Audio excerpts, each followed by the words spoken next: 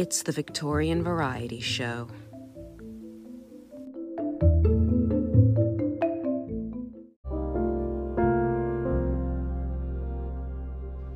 I was taunted and sneered at so that I would not go home to my meals, and used to stay in the streets with a hungry belly rather than return for anything to eat.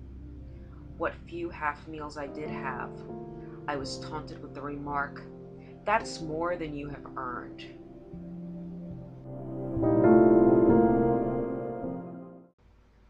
Welcome to the Victorian Variety Show.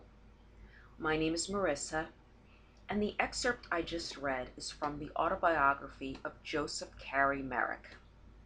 Merrick, who became known as the Elephant Man due to the abnormally large growths on his face, head, and many other parts of his body, became known for his appearances in London freak shows in the 1880s.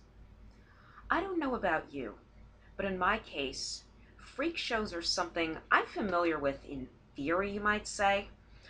I'm a fan of the series Carnival that ran on HBO in the early 2000s, and although that series was set in the early 1930s, a number of regular characters were similar to the types of performers you were likely to find during the freak shows of the Victorian era, such as the Bearded Lady, the Conjoined Twins, the Reptilian Man. Characters like that were on the show.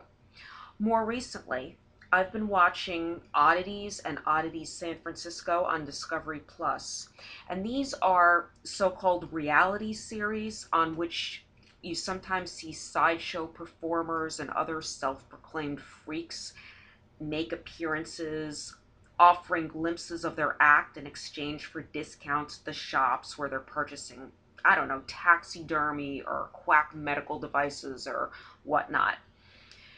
But these freak show throwbacks were not featured in the most mainstream of media. Carnival was canceled after only 2 seasons, which I was very unhappy about. And I don't believe either Oddities show is running new episodes either, or has for several years. I suspect that for many of us, if you're interested in seeing a modern-day equivalent of the Victorian freak show, you need to know where to look for it, and much of it is geared more toward adults. It certainly is not a popular form of entertainment enjoyed by people of all ages and social classes, as it was throughout much of the Victorian era in both England and the States. Before I describe Victorian freak shows, however, because many of the individuals who were on public display in Victorian freak shows were born with disabilities or unusual medical conditions, and quite a few of them hailed from European colonies and other countries with troubled pasts, I want to stress that my intention in this episode is not to use the word freak in a negative way. This is especially important to emphasize because a number of aspects of Victorian freak shows are problematic, to say the least, when viewed from a modern-day perspective. According to Stuart Cameron, in an article that I'll include a link to in the notes called 19th Century Britain and the Rise of the Freak Show Industry, the individuals featured in these shows became known as freaks because, whether they were born with some unique characteristic or stood out by modifying their bodies or developing unusual talents, they were largely viewed as, quote, different and non-compliant with social ideas of normality, end quote. And as Cameron goes on to say, quote, as uncomfortable as the continued usage of the word freak may be, it is used solely on the grounds that there is no modern equivalent that accurately represents the diversity of the men and women involved within the shows, end quote. So, even though we need to understand why the word is controversial, I am using it here in a purely historical context, in conjunction with the phenomenon that was the Victorian freak show, and not to pass judgment.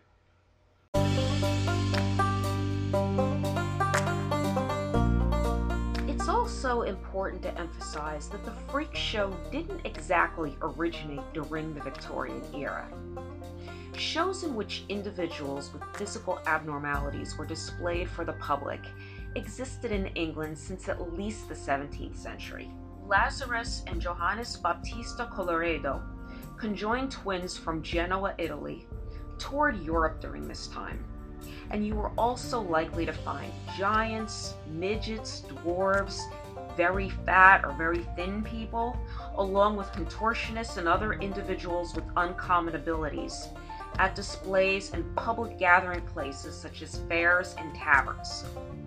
However, the freak show came into its own as a formidable type of commercial entertainment in the 19th century, thanks largely to individuals like Tom Norman, aka the Silver King, in London, and in the United States, P.T. Barnum. In the controversial Victorian freak shows, Patricia Haverton attributes this increase in popularity to a number of factors, among them the rise of photography and Charles Darwin's evolutionary theory. But also, as it turned out, these shows weren't expensive to produce. Cameron notes that they could be set up and dismantled quickly in places like community halls and pub back rooms, regardless of whether they were located in large cities or rural areas. As a result, low entry fees could be charged, and the shows were open to a large cross-section of the public.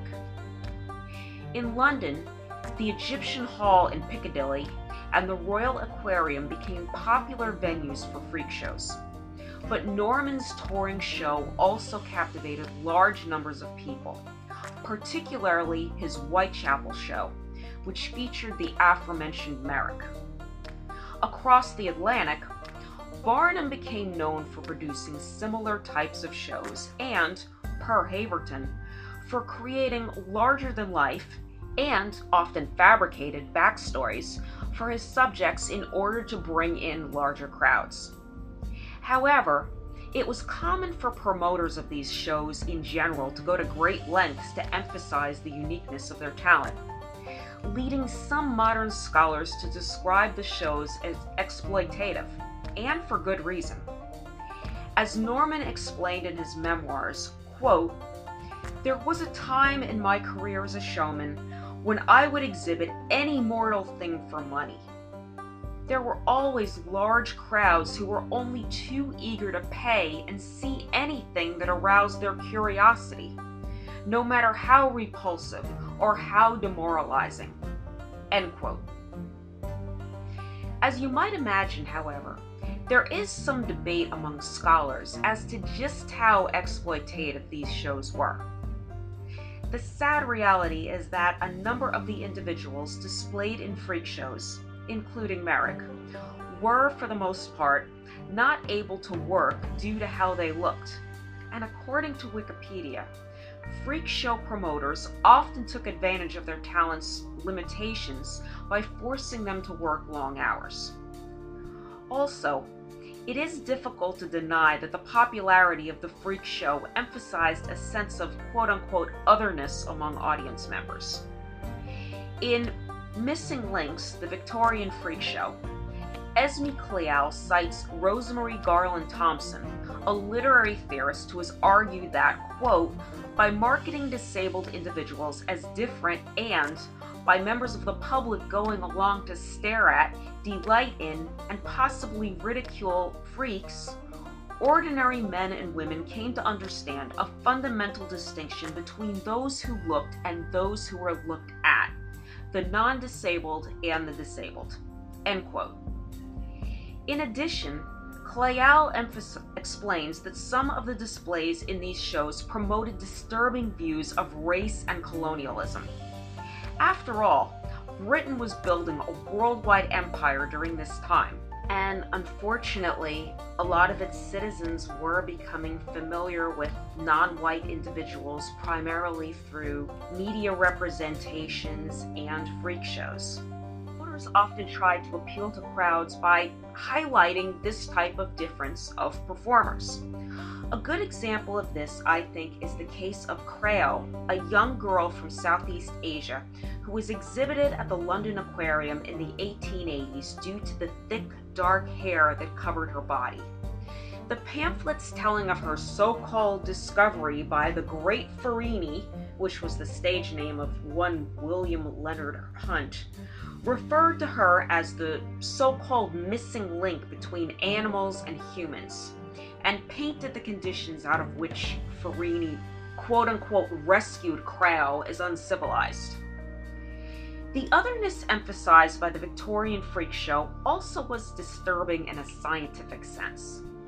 In On the Emergence of the Freak Show in Britain, Nadia Durbach notes that mid-19th century medical professionals increasingly attempted to differentiate between normal and abnormal bodies, and that, quote, freak performers thus often provided a nascent medical profession with its raw material, end quote.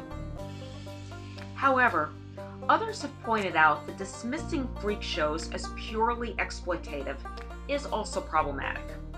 According to S.E. Fox in The Victorians Loved a Freak Show, the freak show offered its acts some degree of peace, as, quote, the reality of the outside world could be hostile and very cruel, end quote.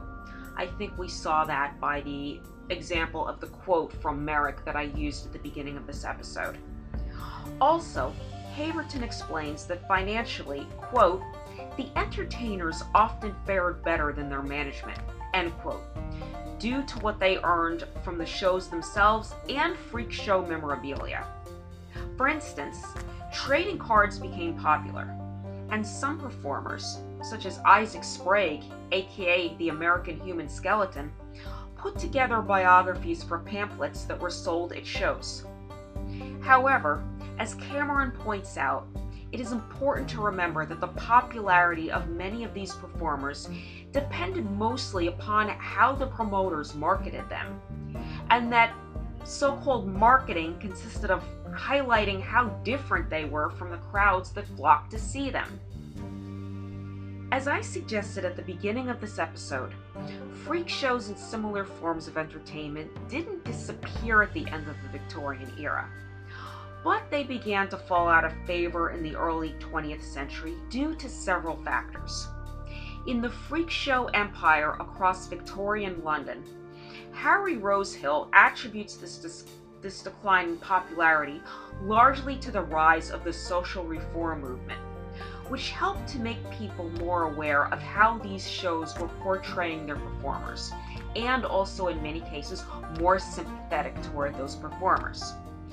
Also, an article called The History of the Freak Show and the Legendary Freaks Who Promoted the Popular Attractions from AlteredDimensions.net explains that many freak shows attracted rowdy crowds, particularly in London, and as a result, police and magistrates increasingly tried to close them down.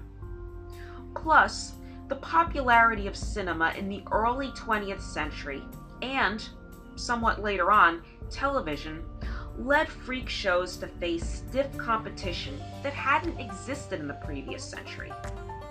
As a result, by the 1950s, the freak show became, for the most part, a rarity in itself, not often seen outside of places like Coney Island in New York and the Jim Rose Circus, which became popular in the 1990s due in part to its inclusion in Lollapalooza music tours and fringe and comedy festivals. That's my introduction to the Victorian freak show. Much more could be said about it, but for now, I think we can see how it helped to shape our modern views of disability and other forms of difference. Unfortunately, despite the heightened awareness of and increased sympathy toward individuals with disabilities in recent years, I do think stigmas still exist, and the tendency for humans to be drawn to media representations and real-life events that highlight individuals with visible differences, which was famously lampooned by Punch magazine in an 1847 cartoon called Deformitomania, can still be seen today. I'm thinking of the popularity of the Jerry Springer Show and programs of that ilk, but there are many more examples. This may sound corny, but in a sense, studying freak shows encourages us to take a closer look at what many of us consider quote unquote normal in our own societies, and in some cases, really should cause us to rethink those attitudes. I'm interested in finding out what you think. Please email me at thevictorianvarietyshow@gmail.com. And also, please give me a follow on Twitter at VictorianVariety1. I also have a Buy Me a Coffee page for this and my other podcast, Marissa's Wicked Word Nosh, which you can find at www.buymeacoffee.com/MarissaDF13. And finally, I would really appreciate it if you could rate and review this podcast on Apple Podcasts or wherever you're listening, as it'll help a lot more people find out about this show. Thanks so much for listening. I will be back in 2 weeks with a brand new episode about some aspect of life during the Victorian era that I think is worth exploring. But in the meantime, I'm going to leave you with a quote attributed to P.T. Barnum that I found online. A number of websites that I came across portray Barnum as someone with excellent advice for succeeding in business and life in general, which I think kind of echoes what I was just saying about how the freak show can teach us a lot about what we consider normal and successful and that type of thing, and maybe help us rethink a few things as well. That said, I do think there's some wisdom in this statement of Barnum's, and maybe you will too.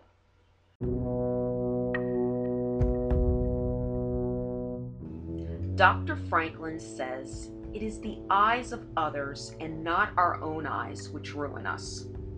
If all the world were blind except myself, I should not care for fine clothes or furniture."